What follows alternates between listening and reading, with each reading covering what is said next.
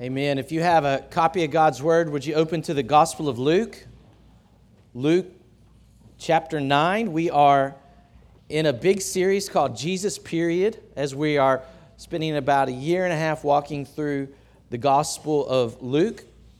And in this section, we're calling this Jesus, the Friend of Sinners. And so we're coming close to the end of this section, and we've just seen Jesus doing ministry in Galilee. His disciples have confessed him as the Christ. They saw his glory on the mountain. And as they come down, and Luke's going to show us a series of stories where these disciples are just not getting it. They are missing the kingdom.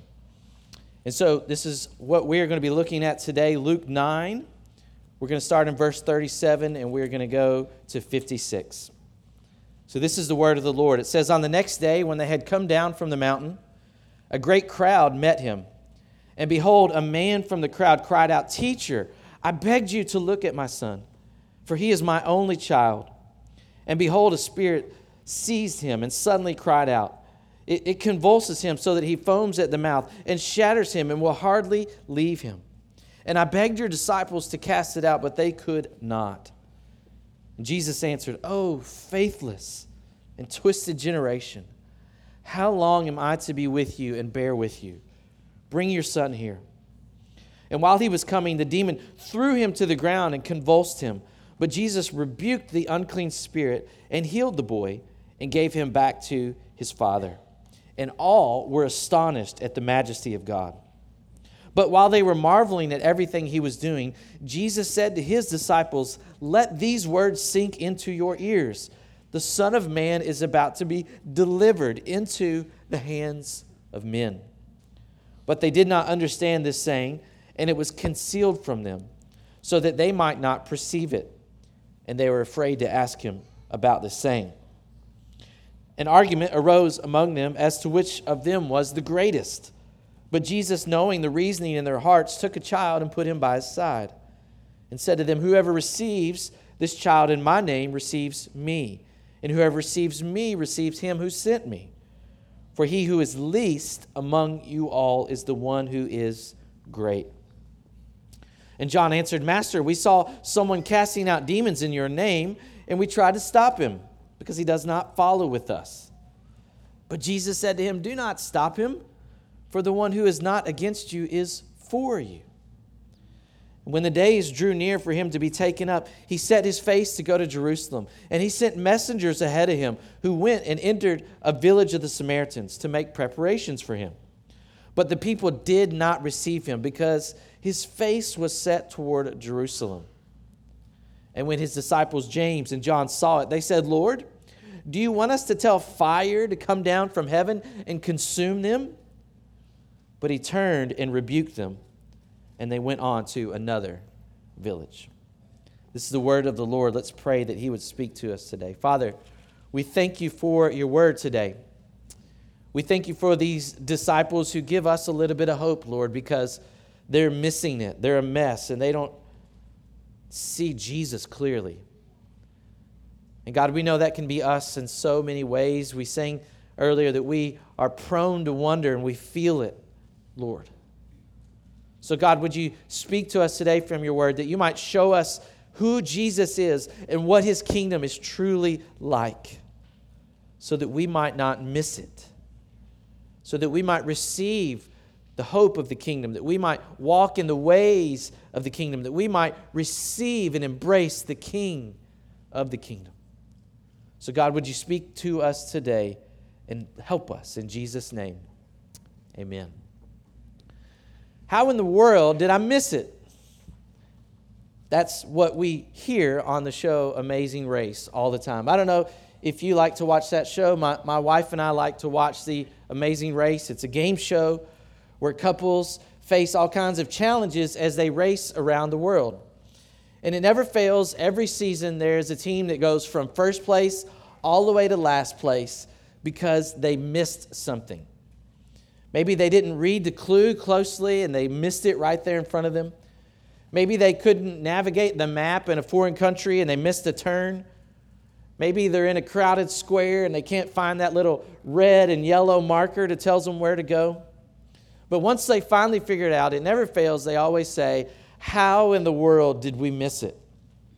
It was standing right there in front of us. How did we miss it? You know, we're all good at missing things, aren't we?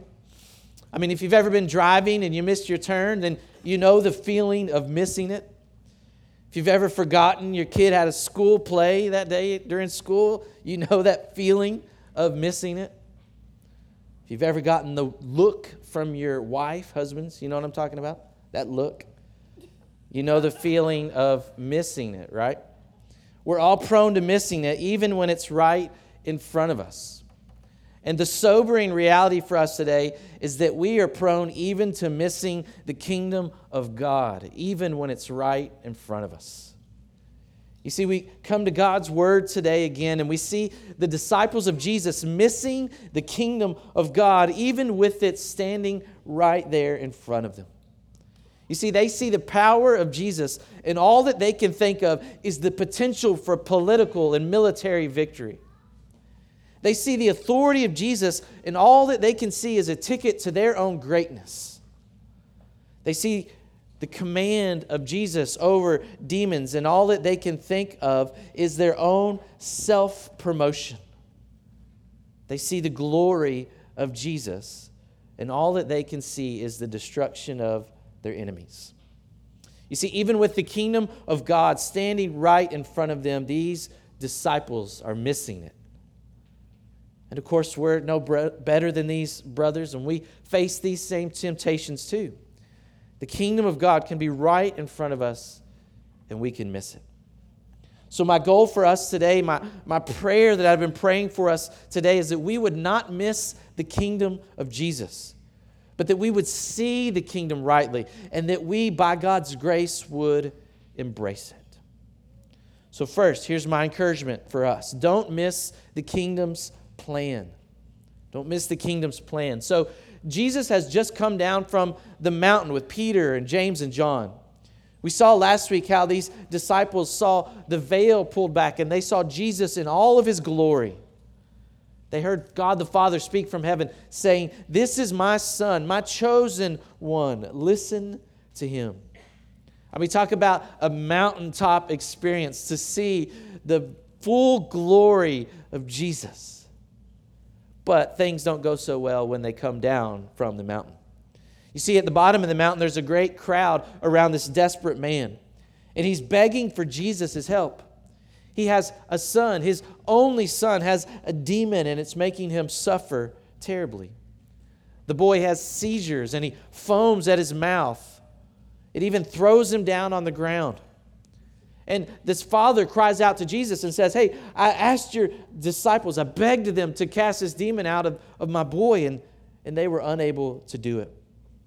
And then notice what Jesus says in verse 41. He says, "O faithless and twisted generation, how long am I to be with you and bear with you? Bring your son here." Man, that sounds pretty harsh, doesn't it?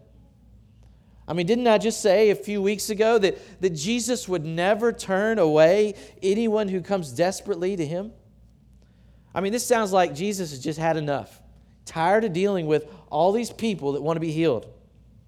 Now, Mark and Matthew give us a little bit more details to the story that help us understand it. But Luke is summarizing, and he wants to draw our attention to that something is missing.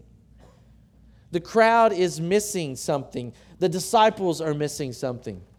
Even the boy's father, in a sense, is missing something. So what is it? What are they missing? Well, Jesus tells us. Their faith. He calls them faithless. But faith in what? What faith are they missing? Well, faith in Jesus. You see, Jesus has been doing ministry all over Galilee, and the people still don't get it. You see, the kingdom is not about all of these signs and wonders. The kingdom is not about the potential to finally get rid of Rome once and for all. The kingdom is about Jesus. It's about a wholehearted trust in Jesus as King. And more than that, it's about faith in a crucified Messiah. Notice what happens next. So the boy is brought to Jesus. He casts the demon out and he heals the boy. But notice in verse 43, as they're all astonished at the majesty of God, Jesus looks at his disciples and says, "Let this sink into your ears. The Son of Man is about to be delivered into the hands of men." You see, the plan is that this coming king is going to be handed over to men and he's going to be killed. I mean, Jesus already told his disciples this once earlier in chapter 9. The plan is that Jesus is headed to Jerusalem, and there he will be killed on a cross to bring true salvation and rescue for anyone who would believe in him. You see, that's the kingdom plan. Faith in a crucified Messiah. Now, we have to step back a minute and realize how shocking this would have been. Luke tells us the disciples didn't understand. In fact, they couldn't understand. I mean, the idea of a dead king sounds ridiculous. And in fact, it was even offensive to them. God's Messiah would be a mighty king, and he would come to kick those nasty Romans out of the promised land once and for all. At least that's what they thought. You see, they thought the Messiah would be a victor and not a victim. They thought he would be the one destroying God's enemies, not dying on a cross. But you see, that's the plan. It's always been the plan for Jesus to come and die on the cross. Isaiah 53 speaks of God's chosen servant who would suffer so that God's people might be rescued. Daniel 7 speaks of a son of man who would be crushed by the beast of the nations in order to be delivered and to deliver God's people. You see, the Israelites had much greater problems than political oppression. Rome was not enemy number one. Their sin was enemy number one. And Jesus didn't come to destroy Rome, but to destroy sin. And in order to do that, he chose to be destroyed on the cross. See, Jesus died for faithless people so that they might be rescued from their sin and unbelief. That is and that always will be God's kingdom plan. Maybe some of you here today have never been rescued from your sin and your unbelief. Friend, if that's you, there's good news for you today. You see, Jesus went to a cross to rescue us from our sin and our unbelief. He was handed over to men so that he might suffer and die for anyone who would put their faith in him. So if you would repent of your sins and believe in Jesus, you can be saved. Today, right now, at your seat, you can do that. You can trust in Christ now. You can give up any hope of saving yourself and realize that Jesus is your only hope. So if you've never done that, would you do that today? Would you come to King Jesus and find salvation in his name? And if Jesus has saved you, then we need to remember that the plan always was and always will be about men and women, boys and girls, trusting a crucified king. The kingdom's plan is not about advancing a certain political agenda. It's not about having the right person in the White House. It's not about making USA the greatest nation in the world. The kingdom's plan is not about giving us comfortable, enjoyable lives. It's not about making us healthy and wealthy. It's not about protecting our rights. The kingdom's plan is not to promote us, but to promote Jesus. It's about calling the nations to faith in the one who lived and died and rose again for them. That's what God is after. That's why Jesus came, and that's what he wants us to be about. So brothers and sisters, let's not miss the kingdom plan, but let's trust our crucified King more and more. So don't miss the kingdom's plan. Number 2, don't miss the kingdom's people. So the disciples are really struggling when Jesus comes down from the mountain, but things are going to keep going downhill. Notice in verse 46 that right on the heels of this, the disciples start arguing about which of them is the greatest. I mean, just imagine the scene. Everybody's kind of being quiet for a minute, and Thaddeus has been thinking about this all day long, and he says, "I think I'm the best disciple." There, I said it. I think I'm the best. Andrew says, no way. I was the first one to follow Jesus. I've got to be the best disciple. James says, guys, it's not even close. I mean, Jesus took us up this mountain, and you're not even going to believe what we saw up there. Peter says, guys, come on. Jesus said, I'm the rock, and he's going to build the church on me. I've got to be the greatest disciple. They go on and on right there with Jesus standing with them. And he's just sitting there watching them argue about which one of them is the greatest. And Luke tells us more than that. He sees what's really going on in their hearts. And so he grabs a kid and pulls him to his side. And notice what he says in verse 48. Whoever receives this child in my name receives me. And whoever receives me receives him who sent me. They're arguing about which one of them is the greatest. And he says, hey, I want you to welcome this little boy in my name. To welcome a child is the same as welcoming Jesus and the Father who sent Jesus. Well, why? Well, he tells us. For he who is least among you all is the one who is great. You see, Jesus is reminding his disciples that everyone in the kingdom of God is great. It makes no sense to argue which one is the greatest when we're all great. You see, the disciples are leaning into status and position, but Jesus says, you're missing it. You should be leaning into those that you think are the least in the kingdom. You see, children were seen as insignificant. They were at the very bottom of the social ladder. One Jewish teacher in Jesus' day said that talking with a child was a complete waste of time. No one had less status or a lower position than a child. And so here's Jesus standing with the little boy at his side saying, this is the kind of person that you should be giving your attention to. The disciples are missing the people of Jesus' kingdom. And really, this is a theme that runs throughout Luke's gospel. Jesus began his ministry declaring that he's come to proclaim good news to who? The poor. He came to welcome the outsiders. He came to touch the untouchable. He came to show mercy to the poor and the oppressed. I mean, Jesus had no desire to jockey for position and status, but instead his goal was to draw near to the lowly. And he calls his people to do the same too. Later in Luke 14, we're going to see Jesus say this. When you give a feast, invite the poor, the crippled, the lame, the blind, and you will be blessed. Jesus said, hey, I want you to throw a dinner party, and I want you to go invite everybody who never gets invited to a dinner party. And that's when you're going to be blessed.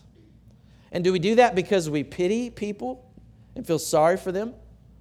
No, Jesus says we do that because they are great in the kingdom of heaven. You see, Jesus, by his death, purchased a people who are both rich and poor, who are black and white, American and Congolese, young and old, people from every nation, tribe, and tongue. And every person who has faith in Jesus is great in the kingdom of God. And so if Jesus has purchased his people, then we ought to welcome any and every person that he purchased with his blood. I don't know if you've noticed or not, but there's a sign in our lobby that says this: the rich and the poor are both heirs of the kingdom. The rich and the poor are both heirs of the kingdom. That's not some kind of woke idolatry. That's Jesus. That's what he's saying here. That's what James literally says in chapter 2, verse 5. He says, has God not chosen those who are poor in the world to be rich in faith and heirs of the kingdom? When we look at people in terms of status and position, then we miss it. We miss the kingdom's people. And Jesus wants us to press into the least among us. In fact, in Matthew 25, you can read it this afternoon, Jesus says that that's how he's going to come and bring judgment upon the world. Those who served and loved and cared for the least of his brothers are those who will gain entrance into his kingdom. Now, he doesn't say that we're saved by caring for the poor, but it's the evidence that we've been saved. Drawing near to the least of Jesus' brothers, it's what we should do. It's what Christians do. Paul in Romans 12:16 says, "Do not be haughty, but associate with the lowly." Plain and simple, he says, be friends with the poor. Spend less time climbing the social ladder and spend more time loving and serving the poor. Stop rubbing shoulders and start washing feet. That's what Jesus says. And that's the way of the kingdom. And so if we're going to see the kingdom rightly, we must see the kingdom's people rightly. So brothers and sisters, let's not miss the kingdom's people, but let's strive for greatness by serving those that we see as the least. Don't miss the kingdom's people. Number 3, the next story, don't miss the kingdom's partnership. So Luke moves on to show us that things, they're still going downhill for the disciples. He has just called them out for selfishly arguing over which one of them was the greatest. And can you imagine this? It was probably a little awkward there. Probably nobody was really saying anything, but then John in verse 49 speaks up and says, "Hey, Master, we saw someone casting out demons in your name, and they're not part of us." So we told him to stop. John probably felt pretty good about himself. Didn't Jesus choose 12 disciples to do this kind of thing? You go back to verse 1 of chapter 9. Didn't he give them the authority to cast out demons? How dare these other people do ministry in Jesus' name? And so John is saying, don't worry, Jesus, I told him to stop. And Jesus must have been shaking his head. He said, what? Don't tell them to stop. Don't do that. If they are not against you, they're for you. Now, certainly, Jesus did call these 12 men to follow him, and they had an amazing calling to learn from Jesus and to continue his mission and to establish the church. They had a unique role in doing that, but the goal was never just these 12 men. The goal is that these 12 men would make disciples, who would then make more disciples, who would then make even more disciples. The goal was to use these 12 men to begin a movement of kingdom partnerships that would spread throughout the whole world. Kingdom partnerships that would faithfully proclaim the gospel and make disciples and plant churches to the ends of the earth. That's the goal, and these disciples are missing it. And the sad truth is that we can miss it too. We might never go so far or so bold as John to tell other people to stop ministering in Jesus' name, but we can have that very same spirit. A spirit where we see other churches as competition.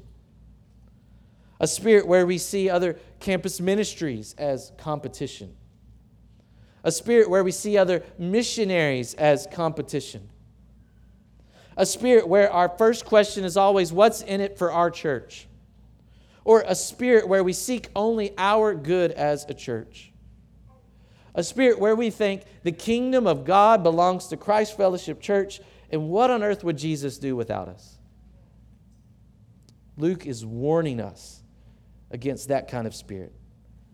And Jesus is inviting us into something better. He's inviting us to partner together for others for the kingdom's sake. You see, he is the one who died and who rose again, and that means the kingdom belongs to him. But still, he invites us into his kingdom work in the world, and he invites us to do that work together, to spread his kingdom to the ends of the earth. So here's what that could look like in our church. First, we need a spirit of cooperation, not competition, like I said. We need to be excited when others are doing the work to spread the kingdom of Jesus. We need to be excited when others are blessed by God with fruit in their ministry. What if we found out that a new church plant was going to start meeting at Parker Bennett Curry next month? What would be our attitude? Would we be frustrated? Will we say, this is our neighborhood that we're trying to reach? We'll be worried about where are we all going to park if we've got two churches meeting here? Or would we be excited? Yes, more kingdom partners in this neighborhood, in our city, in the world, more gospel witness, more glory for King Jesus.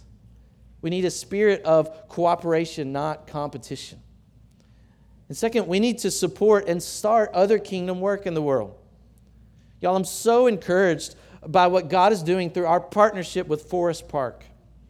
The partnership where we are working with them to replant that congregation, to continue faithful gospel ministry in our city.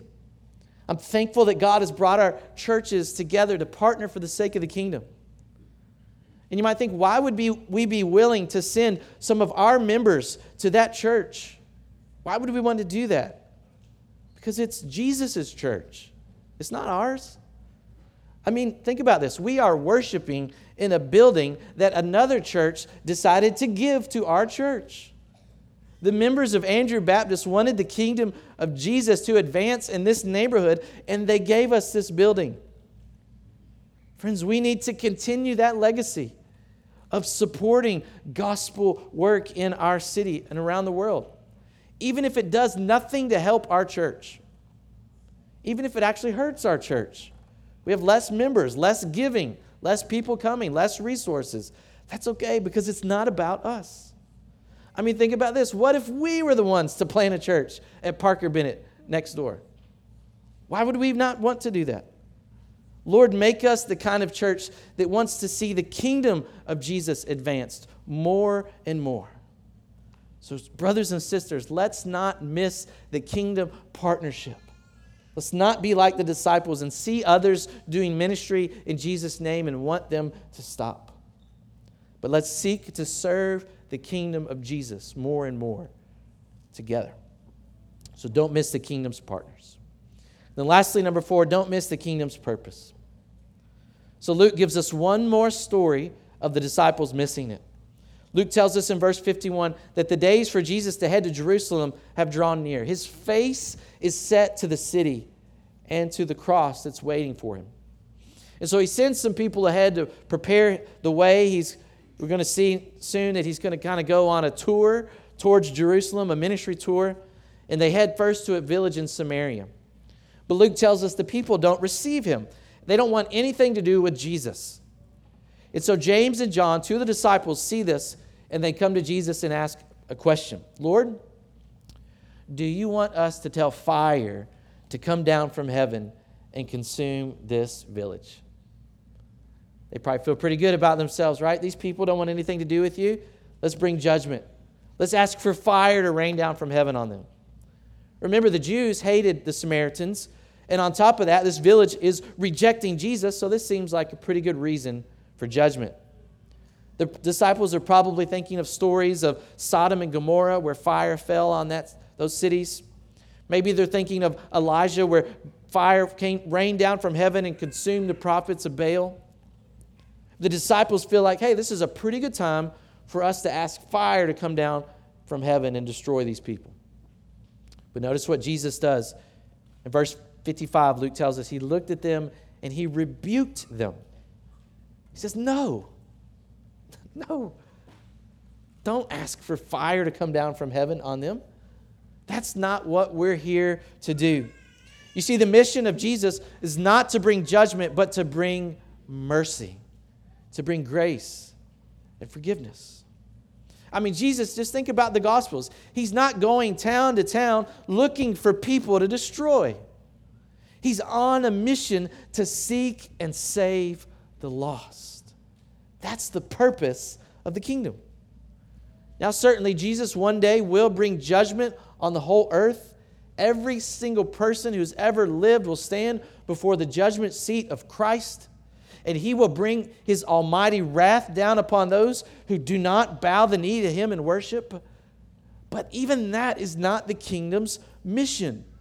That's not the reason Jesus is bringing the kingdom down to earth.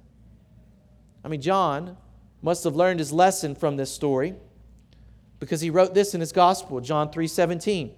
For God did not send his Son into the world to condemn the world, but in order that the world might be saved through him. Sounds like John learned his lesson, didn't he? Think about what Jesus says at the end of the Gospel of Luke. He is giving this commission to his disciples, and he says, "Thus it is written that the Christ should suffer, and on the third day rise from the dead." And that what? That we're going to go around asking fire to come from heaven and destroy people? No, but that forgiveness, that repentance for the forgiveness of sins should be proclaimed in his name to all nations, beginning from Jerusalem. You see, forgiveness is the purpose behind the kingdom's mission. Not judgment, not fire from heaven, but grace and compassion and love. You see, it can be easy for us to miss the kingdom's purpose too. I mean, we can say the kingdom is all about love and grace and forgiveness, but at the same time, we can want fire to come down from heaven to destroy others around us. I mean, just wait till you get cut off in traffic this afternoon and see if you're feeling good about grace or if you feel like you want fire to come down from heaven. Wait till a brother or sister in this church offends you and see if you're feeling good about forgiveness or if you want fire to come down from heaven. I mean, we can all struggle to be just like James and John, can't we? I mean, we can be so quick to want judgment for people who have different political views than us. We can be so quick to want judgment for people who criticize us. And we prayed for pro-life causes earlier in the service, but can't we struggle to want judgment for those who are pro-choice? I mean, when we're quick to want fire to fall down from heaven, we are missing the kingdom of heaven. We're missing its purpose. We're missing the fact that Christ came to seek and to save the lost, to offer grace and forgiveness. In 2015, Dylan Roof walked into a South Carolina church and he shot and killed 9 people just because they were black. I mean, if anyone deserves to call down fire from heaven, it's the families of these dear victims. But when Felicia Sanders had the chance to talk to Dylan in the courtroom, she said this to the man who murdered her son just because he was black. She said, "You took my love away from me. I forgive you. And may God have mercy on your soul." I mean, there's a woman who deeply understands the purpose of the kingdom of Jesus. You see, Jesus went to the cross to take the judgment that we all deserve for our sin. And if we have been forgiven much, then we must learn to forgive much. If we have been shown grace, we must learn to show grace. And if we have received mercy, then we must give mercy. And we must pray that God would give mercy, even to our worst of enemies. So, brothers and sisters, let's not miss the kingdom's purpose, but let's seek to show grace and forgiveness and mercy. Because really, at the end of the day, it's the mercy of Jesus that gives us hope, is it not? I mean, Luke is not shying away from how much the disciples are missing it here. And if we're honest, I think we would admit that we struggle to miss the kingdom too. We're tempted to think that the kingdom is about power and not faith. We're tempted to think that the kingdom is about greatness and status. We're tempted to think that the kingdom is about promoting our own self-interests. And we're tempted to think that the kingdom is about judgment for all those terrible people out there. But friends, Jesus didn't give up on his disciples, and he won't give up on us either. Jesus took this group of selfish, prideful, messy men, and he used them to turn the world upside down. He loved them, he bled and died for them, he rose for them, and he filled them with his Spirit. And brothers and sisters, by his mercy, Jesus has done the exact same for us. He loved us. He bled and he died for us. He rose for us, and he's filled us with his Spirit. So as we look to Jesus today, let's embrace him and let's embrace his kingdom. Let's lean into our faith in a crucified Messiah. Let's learn to love the least of the brothers and sisters among us. Let's link arms with others for the sake of the gospel in this world. And let's let mercy triumph over judgment. Will we miss the kingdom at times? Of course we will. But we have a king who loves us, a king who's working on us, a king who's making us new, a king who invites us to embrace him as we embrace the way of his kingdom. Let's pray together. Father, we thank you so much for your word today. God, it can be so easy to read these stories about the disciples and think, man, they were missing it. I mean, Jesus was right there with them. How could they be so foolish and heartless and selfish? But God, we know this is a mirror into our own hearts as well.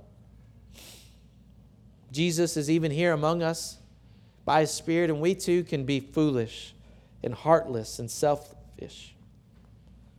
So we're thankful for Christ, who loves people like us, who lived and died and rose again so that we might have grace and mercy and forgiveness, so that we might have his Spirit living inside of us, making us new, helping us to walk in the ways of the kingdom.